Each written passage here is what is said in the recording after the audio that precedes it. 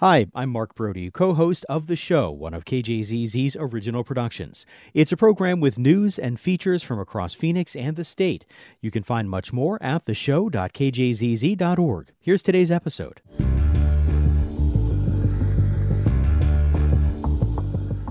Good morning. It's The Show on KJZZ 91.5. I'm Lauren Gilger. And I'm Mark Brody. Coming up, the outgoing conductor of the Phoenix Symphony reflects on his decade leading the orchestra. And if you thought the art of writing in cursive is dead, think again. But first, a state Senate committee yesterday voted to revise or consolidate the Arizona Commerce Authority. The agency has come under criticism recently over some of the ways it looks to attract businesses to the state.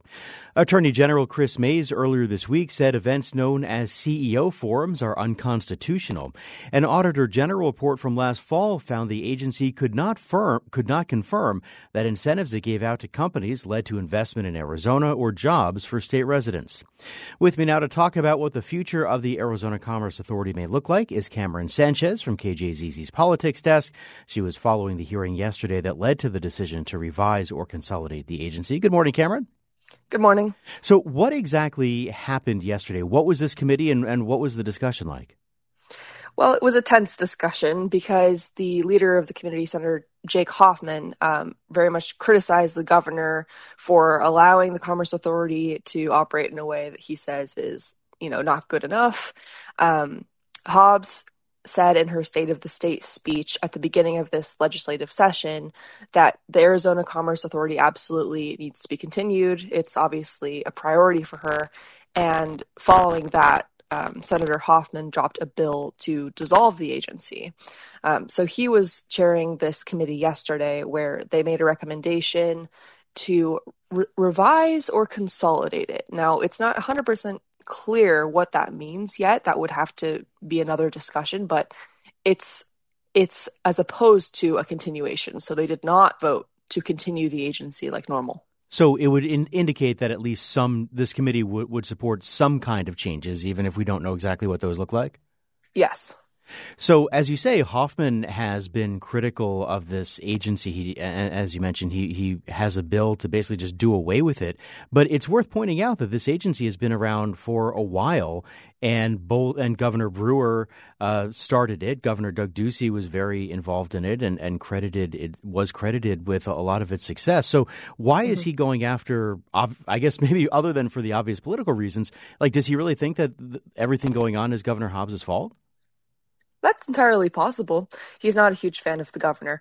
He did cite the auditor's report from September, which said, the ACA spent like $2 million on these CEO forums just in 1 year alone during the Super Bowl. And what that means basically is that the Commerce Authority was paying for the lodging and entertainment and meals of influential CEOs from various companies, trying to entice them to come to Arizona to do business here.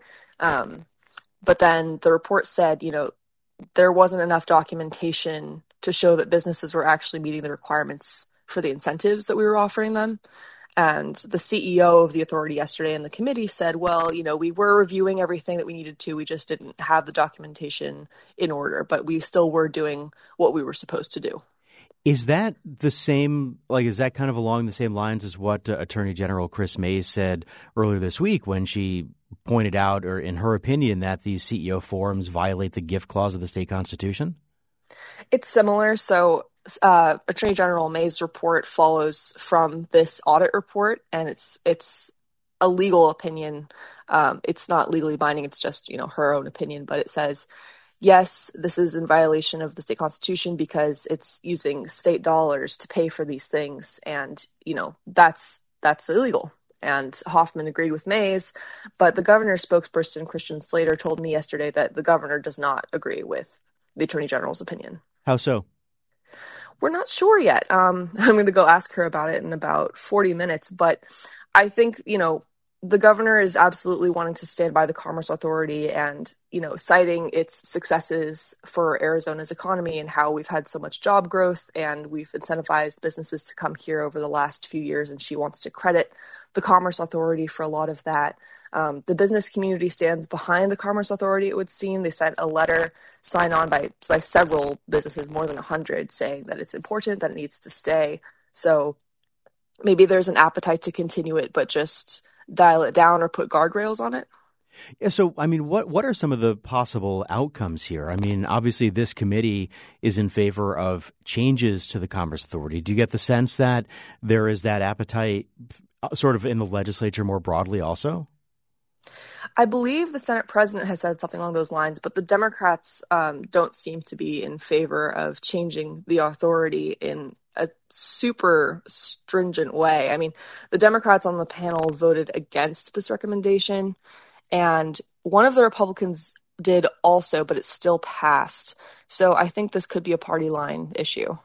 And so in terms of possible outcomes here, I mean, it seems like the two extremes are it continues as is or it goes away entirely. But there also, like, have there been discussions about what changes could be, even if we don't know what specifically, folks like Jake Hoffman and the others who voted in favor of this yesterday envision? Not yet. Something along the lines of accountability. Hobbs issued a statement saying that, she wouldn't be opposed necessarily to guardrails, and it's good to have guardrails on programs like the private school voucher program, which was a dig at Republicans because they love the private school voucher program, and this has been a sticking point for them. But anyways, I digress. But I mean, I guess so, like some kind of guardrails in terms of maybe better documentation or limits on the amount of funding or something like that? I think maybe all of the above, and probably more frequent audits if they do continue. Okay.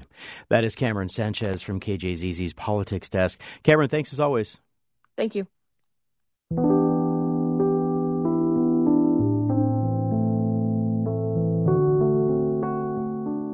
The Arizona Department of Child Safety says it will no longer investigate reports of newborns who test positive for marijuana, as long as their parent has a medical marijuana card.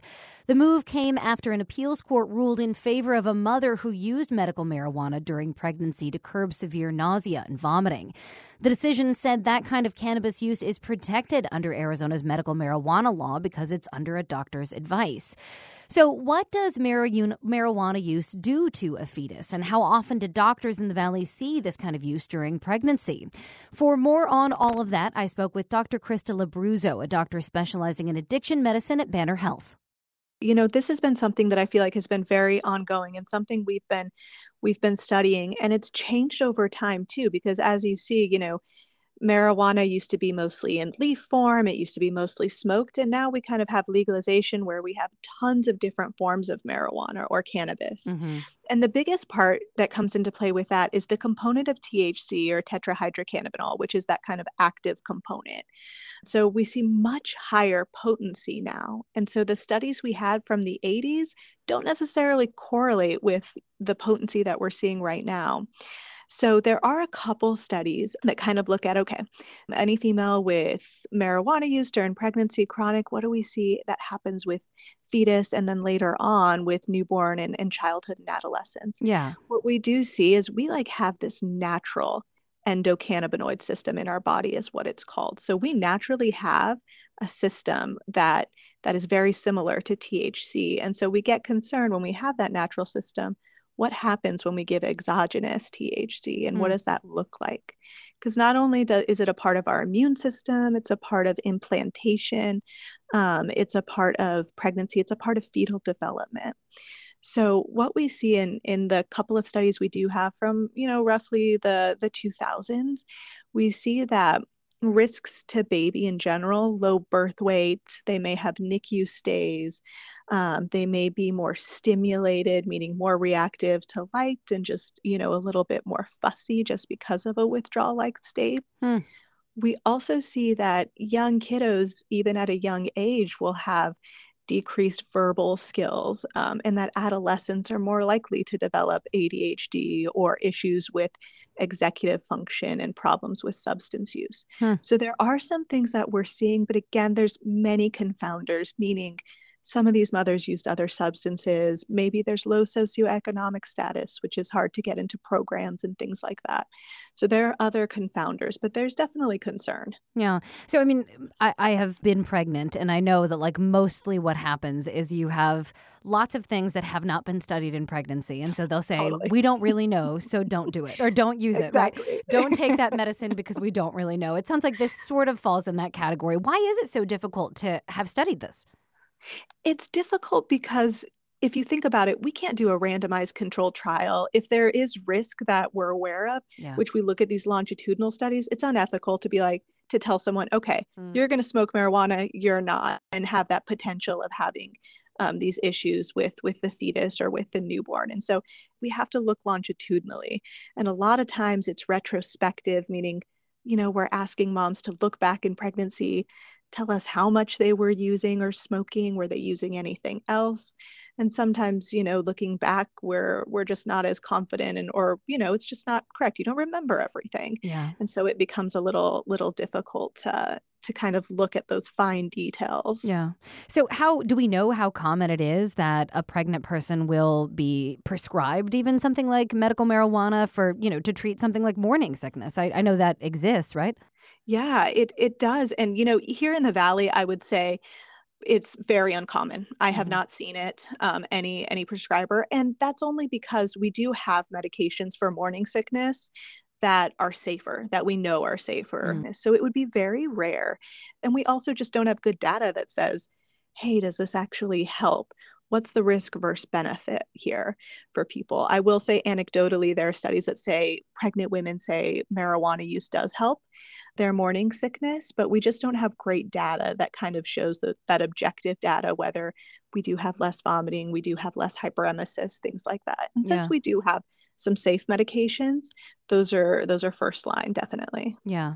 So what do you see most often when it comes to infants who are born with drugs in their system? Is it often marijuana, or is it often, marijuana and something else? I would say it's often marijuana and something else. And you'll see, we have patients that use cannabis or use nicotine. They're more likely to use other substances as well. So I would say most of the time it's marijuana, nicotine, especially as, we're in this we've been in an opioid epidemic for quite a while. I see a lot of fentanyl as well, and babies undergoing neonatal abstinence syndrome. And so them having a withdrawal from that, which can complicate, other withdrawals from other substances. So what does that look like in an infant when they are, withdrawing from drugs? I think that's something you don't normally associate with an infant, right? It depends on what the substance is. And so basically withdrawal looks like whatever the drug does. Withdrawal is the opposite of that. So if a drug is what we call a downer, the withdrawal is going to be something that looks very, very stimulated. So in babies with opioid withdrawal, they're going to have increased fuzziness, this kind of high-pitched cry. They may have diarrhea. They may have a little bit of tremors, and things that all look the opposite of use. It can be complicated too by other substances. So you can have polysubstance use in a pregnant patient, and you can have withdrawals in babies for sure. That can kind of complicate and be multi-polysubstance use. So the Arizona Department of Child Safety is no longer going to investigate mothers of infants that test positive for cannabis, right? What do you make of a decision like that? Do you think like there should be a punitive side to this? It's so difficult, honestly, when it comes to substance use in pregnancy, and kind of in general, how we treat substance use is very punitive just across the board, whether it's pregnancy, whether it's someone that isn't pregnant. The way we do treat substance use disorder is very punitive. And so I always tell my patients, especially when they come in, that, hey, per our policy, this has to be, reported once baby is born, but as long as we have recovery and treatment options and there's low risk to baby, let's hopefully just make sure that this is a nuisance and not something that we have to worry about. And it's difficult when we start to pick and choose which substances we decide to investigate and which ones we don't. I will say that hospitals in general do a really poor job of screening for substance use disorder. A lot of times it's up to the staff to kind of say, okay, I'm concerned, let me do a urine drug screen. And that can cause a lot of ethical dilemmas where we're over screening our lower socioeconomic status patients, which we see all the time. And so I think it becomes really tricky when we start to pick and choose which substances we're going to investigate. And that's how I kind of feel with cannabis use as well. We do know that there is some harm to baby that can happen. Does that mean that that child should be taken away from their parents? No, it's just another opportunity to engage someone in recovery or healthier use and what that looks like. All right. We'll leave it there for now. That is Dr. Krista Labruzzo, a doctor specializing in addiction medicine at Banner Health, joining us to talk more about this. Dr. Labruzzo, thank you so much for coming on. I appreciate you taking the time. Of course. Thanks for having me.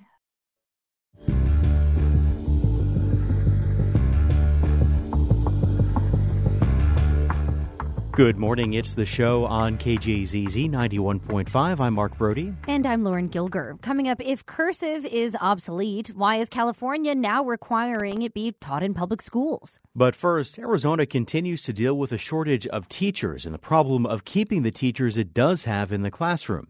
A survey this past fall from the Arizona School Personnel Administrators Association found nearly 30% of the teaching vacancies across the state were still unfilled, while more than half of the vacancies were filled by teachers who don't meet the state's standard certification requirements.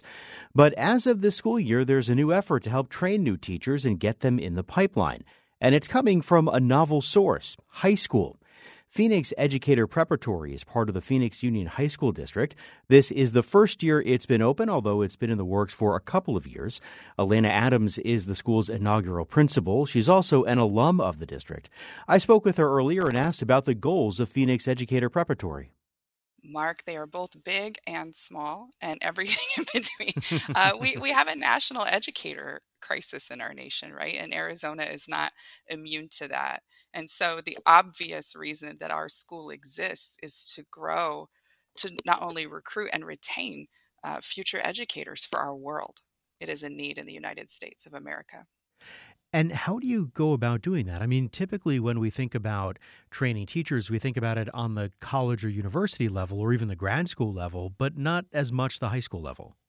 Exactly. And so in the Phoenix Union High School District, our brand promise is to welcome, love, and inspire all students to go places and do things that matter.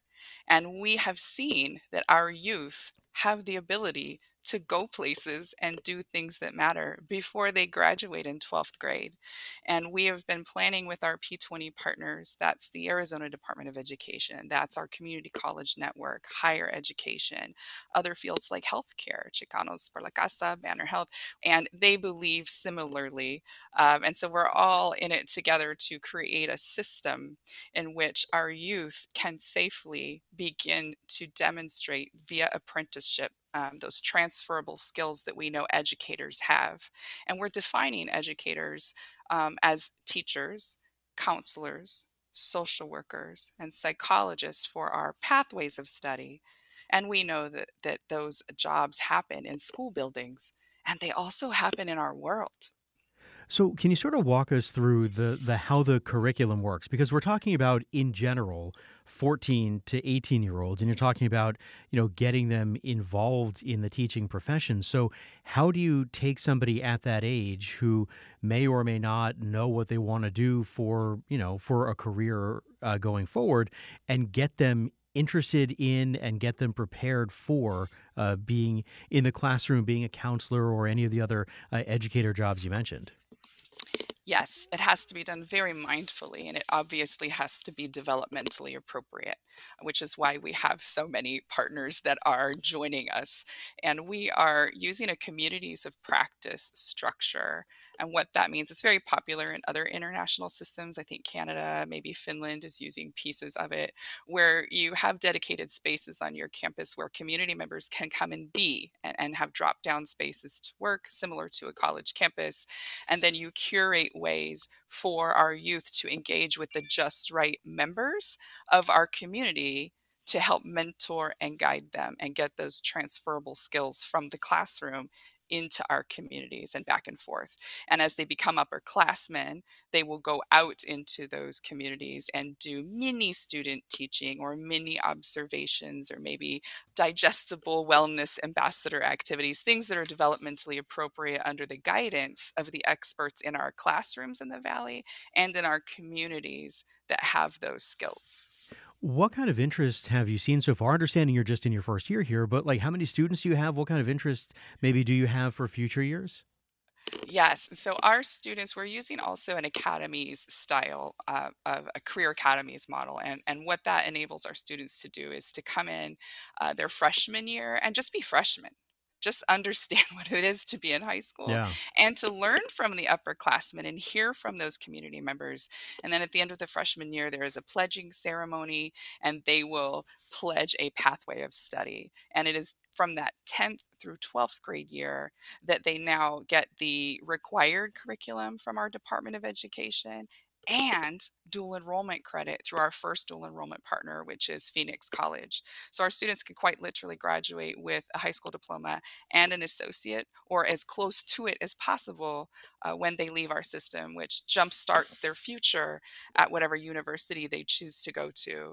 And we are hoping that they will double major, and we are going to start guiding them at the 10th grade level to research other careers that they're interested in so that they know when they leave us what their side bachelor's is going to be. And if they choose to put their education bachelor's to work, they finish up whatever classes they might need for that bachelor's. It will give them more time to focus on the second bachelor's degree. And if they choose to come back and serve in our schools through our P20 partner network, as we're building that over the next 2 years to mobilize them, then they will get priority hiring within our system for sure, and within our partner system as we set those systems up.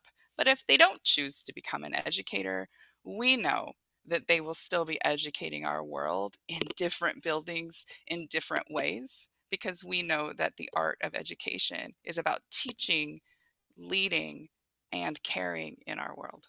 Well, yeah, I was going to ask you about that, whether, since you're getting students at a younger age than is traditionally what we talk about for training teachers, I was going to ask if you were concerned that, as your students progress through high school and then for college, if they would decide that, maybe classroom teaching, maybe being a counselor isn't really for them. They wanted to do something else altogether. It sounds like, yes, that is the thing that could happen, but it does not sound like it's a terribly big concern for you. Exactly, because if you're supporting your local communities, you could be teaching in a Fortune 500 company. You could be teaching in the governor's office. And so we believe, and we've seen during COVID, that education and educating our world can happen inside and outside of school buildings. And that might mean that our youth chooses to do that education work in a non-school building, and that's okay. Well, so given that, how big of a dent do you think that this school, that your program can put into the teacher recruitment and retention issue that this state and others have had over the last number of years? Yes, it is a really big need in our world, and especially in Arizona. And so we aim to fill every vacancy and hole. That's always the big dream. And realistically, we're going to focus on our local communities and the partners that come forward to help in manageable local ways. And we are prepared to partner nationally and internationally as well to give our students additional options. As we're getting to know our first group of students, and as those ninth graders become 10th graders, we will add 100 new students every year. We're literally listening to our students, and we are building the pipelines and the opportunities based on their interests. All right. That is Elena Adams, principal of Phoenix Educator Preparatory in the Phoenix Union High School District. Elena, nice to talk to you. Thank you. Thank you so much.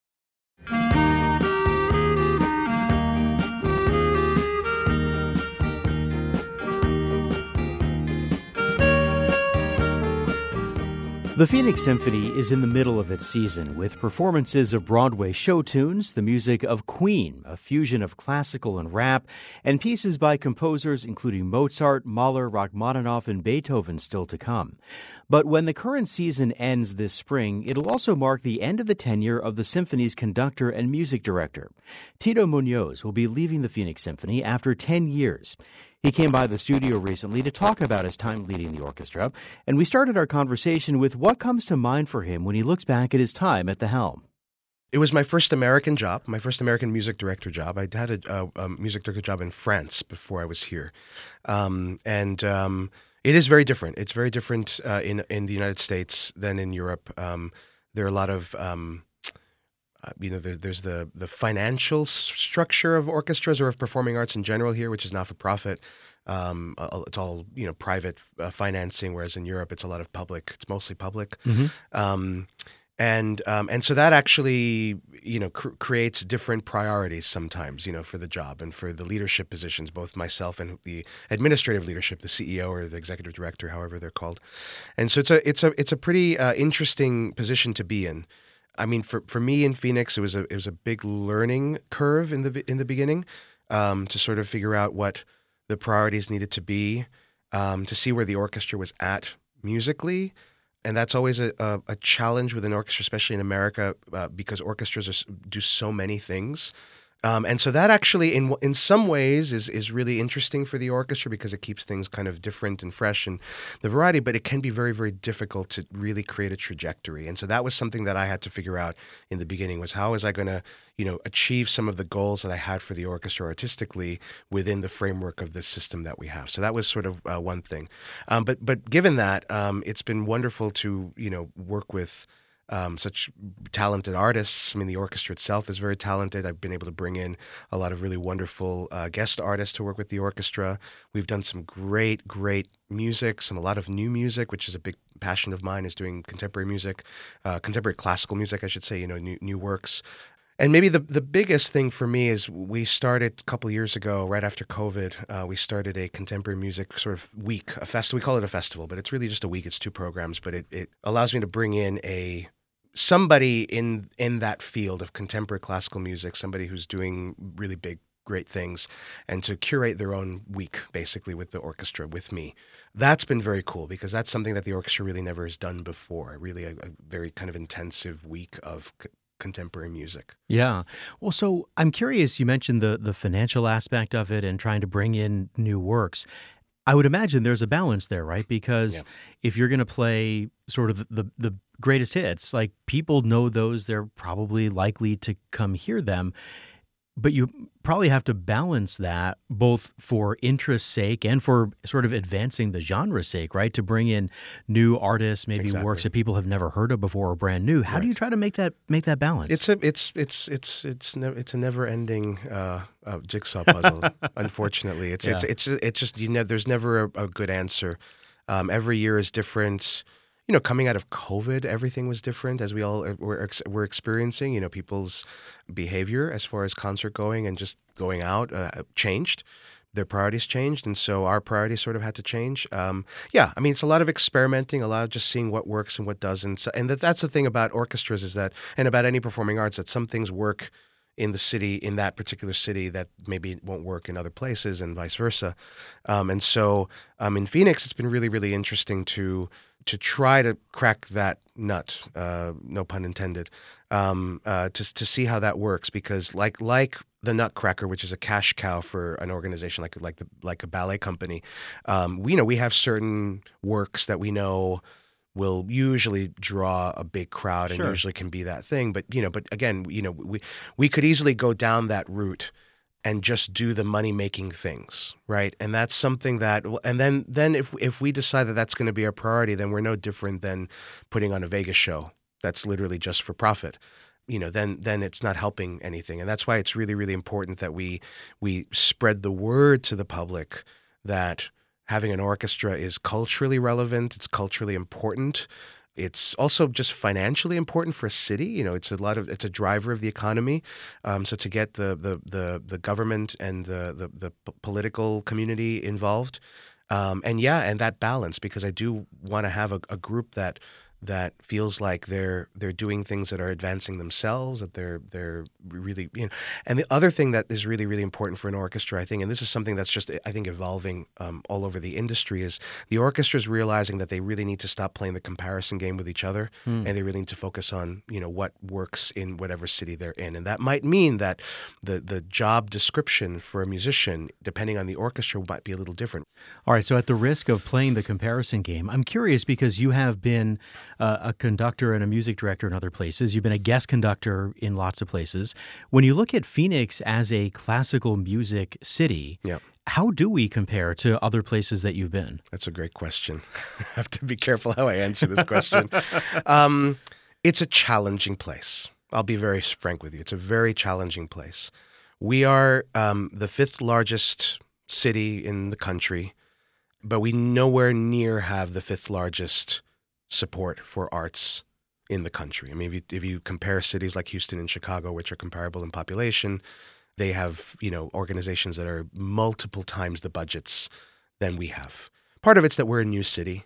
We're a very new city. We're a little bit of a transient city, a lot of transplants, a lot of people who are, snowbirds who come here who have maybe their loyalties in other places and don't see Phoenix as kind of Phoenix Symphony or the Ballet Arizona or whatever as their kind of primary. It's not their home. It's not their home necessarily. I get that. I mean, and there are other cities that have similar, like Miami, for example, has a sort of a similar issue, that's sort of similar issue. So that's really challenging. There's certain things that, you would certain artists that you could program in some other cities that would definitely draw audiences, would be a draw that here nobody really knows, and or that don't have quite the same draw. That being said, one thing that's been very, very fun about the Phoenix audience is that we do get a lot of new people coming to our concerts, people who are, looking for a date night or all sorts of things, that don't know classical music very well. And so sometimes that's a great problem to have because then you have a blank canvas to kind of, create a tradition with. Or, there have been times when I've programmed new works on concerts that had a Beethoven Fifth or a Tchaikovsky's Five or whatever. And I would program new works, bring a composer in to talk about their piece, and the audience loves it because it's something different, something new. Mm-hmm. They have a composer right there talking about their work, and all of a sudden there's like a new appreciation for the idea of what contemporary music is. So it's been a kind of interesting thing for me to see because certainly when I go to Europe, especially Germany, it's a little bit more ingrained in the culture. So, people know the rituals. They know sort of how the concert's supposed to go. They know the music very well. And here, maybe not quite as much. I mean, we have some diehards that really do come that know music, know classical music. They appreciate it very much. But yeah, it's a challenging place, as I'm sure a lot of folks in our industry, in this community, in the arts have experienced. Munoz talked about the Phoenix Symphony audience being somewhat of a blank canvas on which to create new traditions. So I asked him if some of that plays into some of the new kinds of things he's trying to do, like performing film scores or the music of pop and rock bands or artists of other genres, or Reverb, the annual contemporary music festival he mentioned, and whether that's a way to maybe catch Phoenix up to some extent or build up the audience to get it to a place where the audience base and donor base are expanded. You would hope so, and you would think, but actually, we actually know that that's not the case. We actually know that doesn't work. There's been studies that have been done in our industry, we know very well that sort of. I think when Pops was first created as like a light classics, I think the intention was to expand the audience and use that as kind of a gateway or a bridge to have people connect with the organization and then come to other concerts. But we've kind of learned that just. The Pops thing kind of created its own animal. And so now we have Pops as a separate genre. Now orchestras like ours do 50-50 because that's just what it is. And so generally speaking, there's not a lot of crossover. People who come to see Harry Potter will come to see Harry Potter, and that's kind of what they'll come to see. And they won't necessarily come for a regular classical show. Well, it's interesting when you talk about contemporary music and you believing that there's an audience for that here. Do you think that part of that is because, as you said earlier, like a lot of people who live here, maybe it's kind of more of a blank canvas in terms of classical music. So maybe people don't go in thinking, oh, I've got to hear Beethoven's Ninth. I've got to hear Rachmaninoff. I've got to hear the Nutcracker. This other thing that maybe I've never heard of before from a composer that I've never heard of before, this also is classical music, and like it's interesting. Yeah, I mean, ultimately it's for me. I think it's about the experience itself and how that's marketed. The experience of the performance, the experience of the concert, the actual concert hall experience. I think that's what it is. I think everybody, in this country kind of has a pretty good, even if they've never been to a concert of an orchestra concert, I think they all have a pretty good idea of how it goes. And that could be good or bad. I mean, depending on what people are looking for in a concert experience. If they're used to going to rock concerts, then no, a classical music concert is not going to be. I get it. It's fine. And and every kind of genre has their own traditions and their own way of presenting the music. Fair enough. Right. I do think that leaves us room to work on that and work on how we present it, work on how we market it. As an example, when you go to a museum, there are some people that go to an art museum once a year. There are some people that are regulars at art museums that just like to go because they appreciate it and they want to go see it and they want to go do it. Some people go specifically for an exhibit, a specific exhibit that's happening, and they want to go see it, whether it's like a fashion exhibit or like, artifacts of the Third Reich, which is going to be very, very, very, dismal and whatever.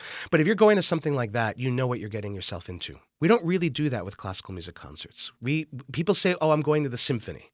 But if we're doing Beethoven's Ninth, it's very different than doing like Shostakovich's Baba Yar Symphony, which is about the Ukrainian massacre at Baba Yar. I mean, and we kind of treat it all the same. We kind of present it all the same. We kind of and they're so different. And I remember doing a concert with Corigliano's first symphony, John Corigliano, his Symphony No. 1, which was sort of dubbed the AIDS Symphony. He wrote it in the 80s, and it was his response to the AIDS pandemic. All of his friends were dying of AIDS. And I don't think anybody came to that concert in the audience knowing what that symphony was about. I'm sure they didn't. I made it a point to talk about it at the beginning and explain and what aspects of the work were kind of reminiscent of his friends and what to listen for and what each movement and what each thing happened. It's a really incredible piece because it's very spiritual and it's very ghostly and it's very powerful. And the mail that I received afterwards was so polarizing. There were some people that were like, "My God, finally, Phoenix is not the Wild West town that I thought it once was." It's that people like me can feel like they're accepted and we're presenting something like that, which really deals with things that we've experienced that are very relevant to our times. And there was some of the veiled homophobic responses that I've got as well. Very sort of conservative-minded people that don't like dissonant music, but also that don't like, a political, quote unquote, political agenda in the music, even though I don't think it is, but are okay with something like Beethoven's Eroica, where he talks about Napoleon, and it's a whole. I mean, almost everywhere in classical music, there's all of these experiences. So that being said, I think it's about the experience of the actual concert hall performance and doing these reverb concerts, which are a little bit more maybe interactive, a little bit more intimate. They're in other different kinds of venues. The pieces themselves sometimes are a little bit more intimate and interactive. But I also think reminding folks about the relevance of the music to the time. And so, when you're doing even an old work, the old work can still actually speak to what you're experiencing nowadays, just like a new work is doing the same. Right. Yeah. So when you think back about your time as music director and conductor of the Phoenix Symphony, what are you most proud of? Well, a few things. I think the orchestra, and I'm always a little bit wary to say this, but I do think that the orchestra is at a much higher artistic level than it was when I started. I think the orchestra is able to do things that it wasn't able to do when I started. It sounds better than when I started. And that, I think, has to do with a few things. One is, the willingness of the players to go with me, to go with where I wanted to take them. I think there was an evolution of personnel. People retired, people left, and that's just how it is sometimes. It's when you get fresh new folks, and generally speaking, the each generation gets better and better and better. That's just how things go. And so we have a lot of new faces, especially after COVID. A lot of new faces in the orchestra that have really elevated the level. I think the types of programming have helped. so that we're because it's very easy to, especially in the pop genre, it's very hard sometimes to know which pop shows that we hire are going to have like good charts, are going to have good music, and sometimes you can be a backup band for a Beatles cover band, and the actual charts for the orchestra are really not very boring or that sort of thing. And so we've made it a point to try to make sure that we're booking acts that have good, solid music for the orchestra to play, so that they're not just kind of wasting a week artistically. I'm very proud of all of the new music that I've been able to do and all the composers that I've been able to introduce to the Phoenix audiences. And with all of that in mind, all of these guest artists, whether it's soloists, like the great soloists, I mean, we had Gil Shaham last year, we had Sarah Chang and Midori and all these people, and some people who've come back a second time have all said that they can hear a difference. Every time they come back, they can hear that the orchestra is improving and getting better and better and better. And same with the composers. So that's been really great. And then, of course, reverb. I think reverb is sort of came out of COVID, but I think ended up being something that I think will continue with the orchestra. It seems like that's something the orchestra wants to keep in their programming. All right, we'll have to leave it there. That is Tito Munoz, the conductor and Virginia G. Piper music director of the Phoenix Symphony. He'll be departing at the end of the season coming up this spring. Tito, thank you so much for coming in. Nice to talk to you. Thank you.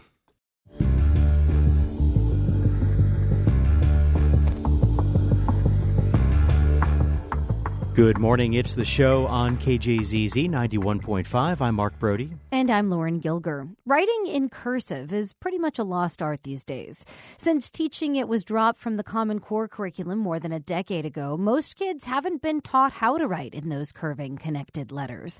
And as more of us pretty much exclusively write on computers and phones these days, there doesn't seem to be all that much use for it. But none of that stopped the California State Assembly from passing a new law unanimously to require the teaching of cursive in public schools. In fact, the LA Times reports lawmakers in nearly a dozen other states have passed similar laws mandating cursive.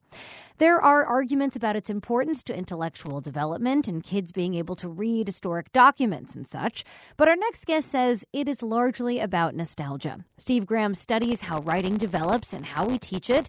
He's a Regents professor at the Mary Lou Fulton Teachers College at ASU, and he told me he's more concerned with learning how to write well than learning how to have good handwriting. Here's our conversation, beginning with how cursive became obsolete. So there's really two things. One of them involves Common Core. When Common Core came out and you took a look at handwriting, they mentioned only teaching handwriting in kindergarten and first grade. And traditionally in the U.S., that's when we teach print, or what some people call manuscript.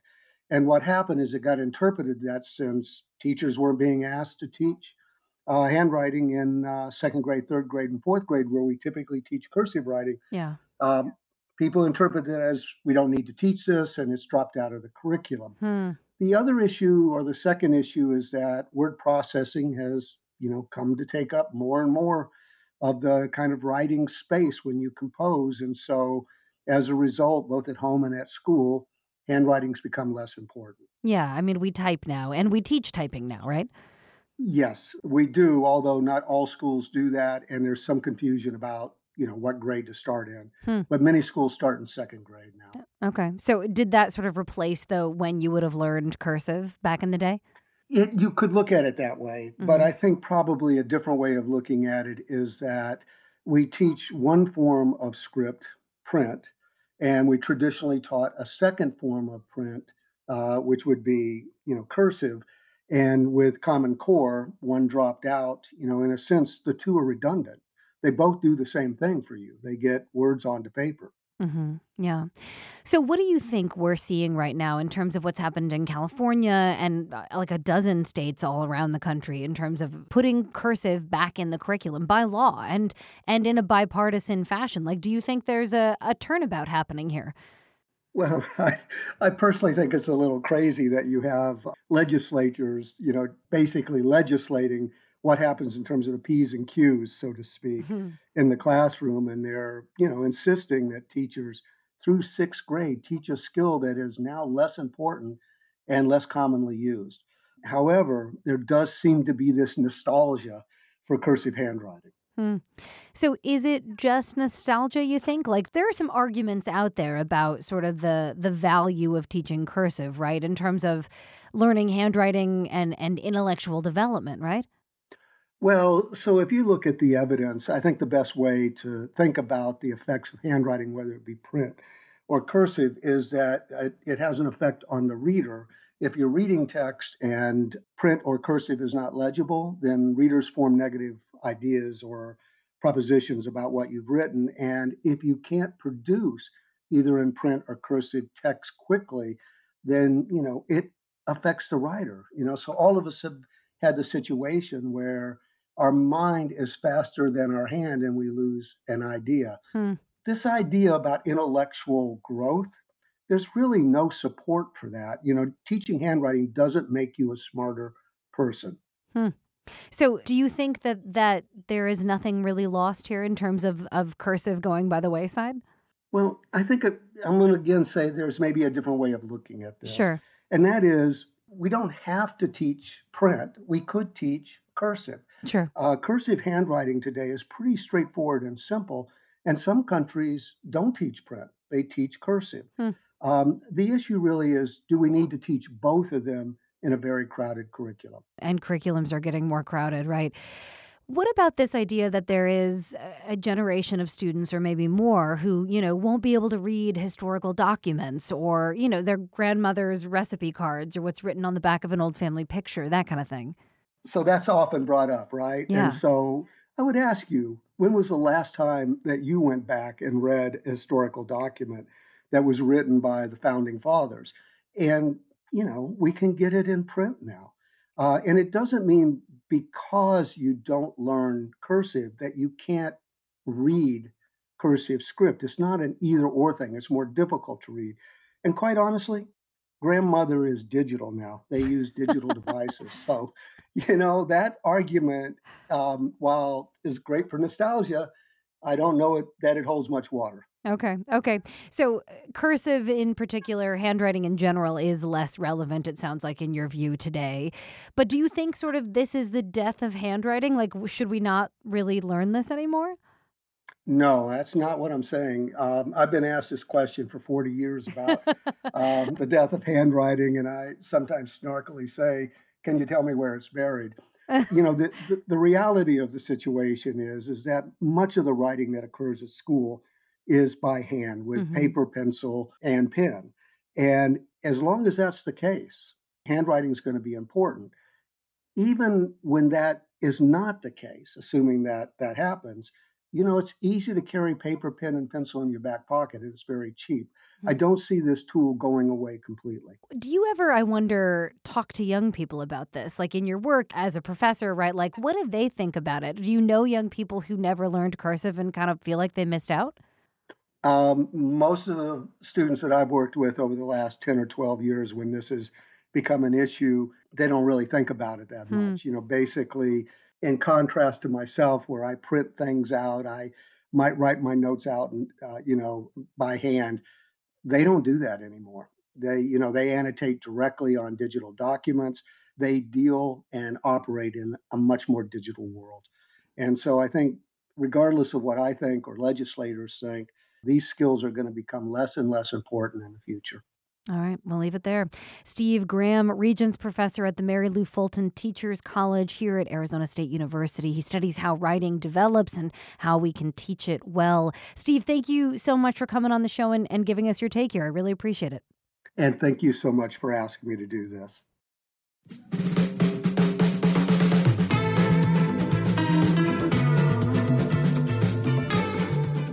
And that'll do it for this Thursday edition of the show. Thank you, as always, for listening. For Lauren Gilger, I'm Mark Brody. Have a great rest of your day. Hope to have you right back here tomorrow. That's it for this episode of the show's podcast. To find out more about the stories from today or other episodes, you can visit theshow.kjzz.org. And you can subscribe to KJZZ's The Show on your favorite podcasting site. I'm Lauren Gilger for Mark Brody. Thanks for listening today.